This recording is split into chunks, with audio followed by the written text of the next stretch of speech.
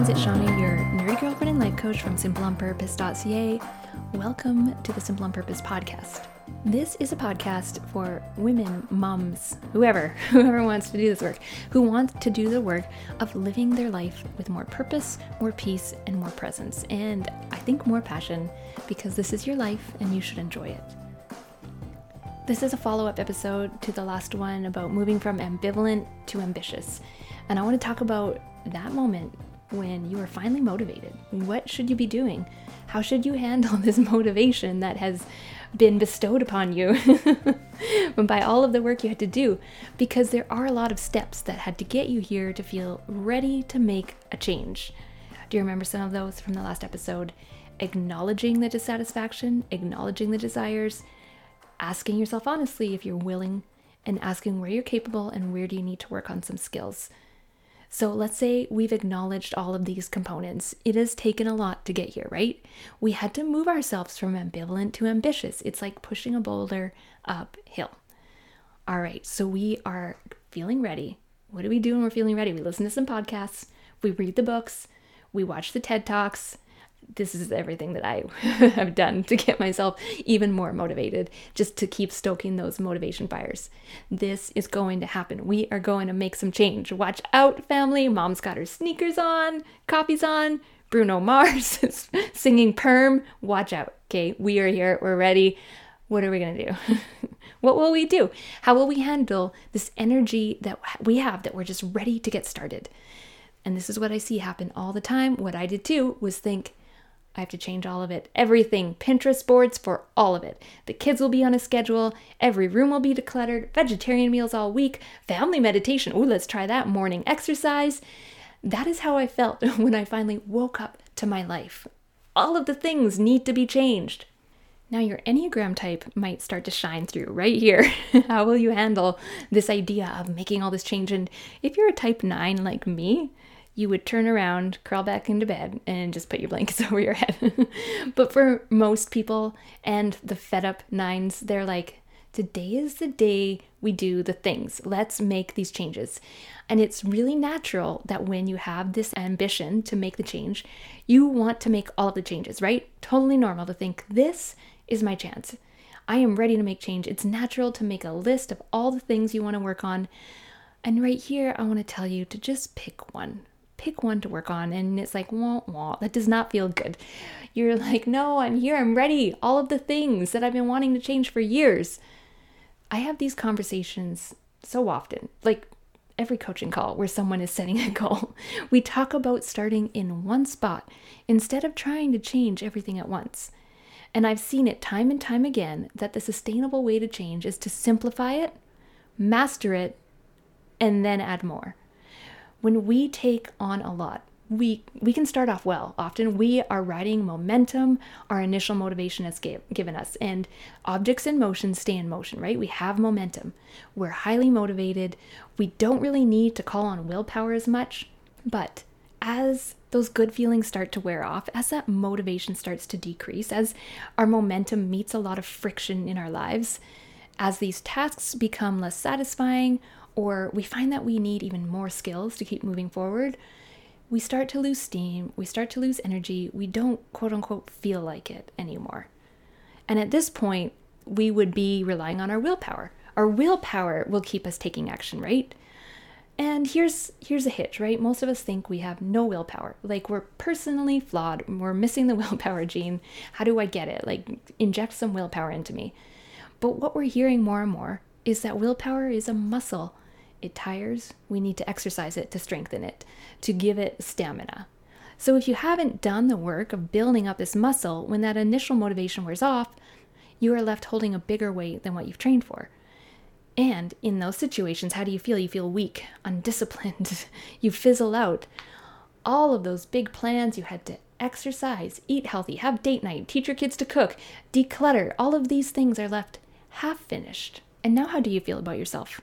Not good, right? You're not feeling like that bright, capable, motivated, ambitious person you were when you started this undertaking 2 weeks ago. So we've all tried it, right? We've tried the big changes. We felt like we failed.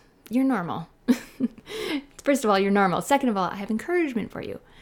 You have also, in that process, taught yourself that that you're capable of making change. You just took on too much all at once. Because in order for us to maintain the lives we already have and start adding in all of these changes, it causes a lot of demand on our time and energy. And any time that energy needs to be expended, especially the work of building new habits, that is so energy intensive for our brains. That is why our brain puts things on autopilot on habit, to conserve energy. That's one of its jobs. And you're trying to build brand new roads, brand new thought processes, when your brain already has these freeways that it's built over years of repetition. Your brain is going to prioritize those habits because it wants to save energy. So building new habits, doing these new things, it's not work your brain's excited about doing, right? And a way to address this, what we can do about it, dial it back. I want to empower you to make some change in 2022, whatever change you're ready for, right? But I want you to try a new approach with me. If you've never done this before, I want you to try and work on one simple thing at a time. And maybe this means simplifying the habit you want to work on. Maybe you want to cut out coffee altogether. Let's start with reducing it. Maybe you want to wake up earlier. Let's start with going to bed 10 minutes earlier. Maybe you want to declutter your house. Let's start with gathering all of the papers in your kitchen. Because it is more sustainable to work on the skills you need. Like, we talked about skills in the last episode. What skills could you possibly need for reducing your coffee intake? So I thought about this. I wrote some things out because I'm trying to do this. This is what I noticed. Some skills I need to do this, to change this habit, right? I want to reduce my coffee intake. I need to work on mindfulness into how it makes me feel. Like, maybe I actually don't feel that great from having coffee. I need to work on identifying the thoughts that I have that keep me tied to it. Like, I have a very strong relationship to coffee. It feels silly to talk about this, but I'm serious, guys. So I've got thoughts that keep me tied to it, but what new thoughts might I want to be believing? I need to be able to sit with the urges that come up when I think I want to have that second or third coffee in the day. This is a big one. Sitting with those urges, sitting with the discomfort of saying no to myself. That's uncomfortable. I need to learn how to sit with that. Choosing other substitutes, maybe researching other drinks that I would enjoy. So making a plan for myself on how I'm going to handle this. That's another skill. And following through on my commitment to myself, building up my self-trust. I'll make sure to link that episode on self-trust in the show notes if you want to listen to that one. But what is happening is I need to spend time working on these skills. I need to spend time mastering them. And then they're going to take me to that next level. And, maybe by then I'll decide I don't need to just cut coffee right out of my life. Maybe this is working well for me, reducing it. Or maybe I will decide, okay, now I'm ready to go zero coffee. Do you see how this approach, simplifying it and working on that, is just so much more sustainable? So if I feel so much more confident that I can do this, I can reduce coffee. I'm not going to cut it out of my life. So this whole episode, it really is another case for doing small things consistently over time. There's a couple episodes that expand on this, and I'll make sure to link them in the show notes. So as you're thinking of the changes that you want to make this year, how can you simplify it? If you have the Life on Purpose workbook, there's habit worksheets. They're going to give you some more strategy. There's a habit tracker in there as well.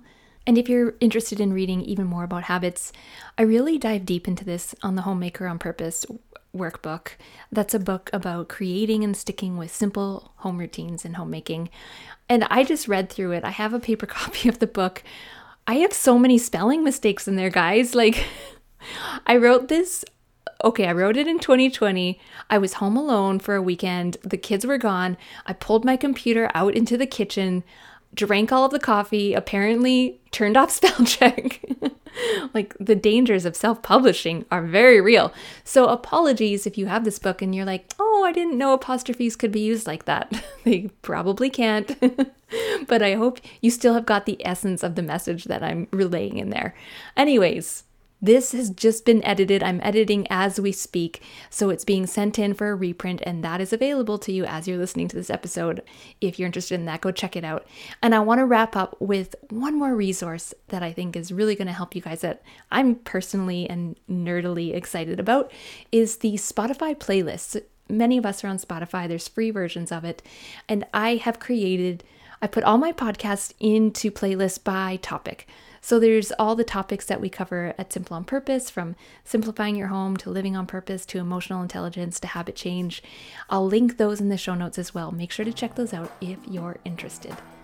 All right, friends, have a great week, and I would love if you touched base with me on Instagram or in the Facebook group. Come and share in there what you're working on.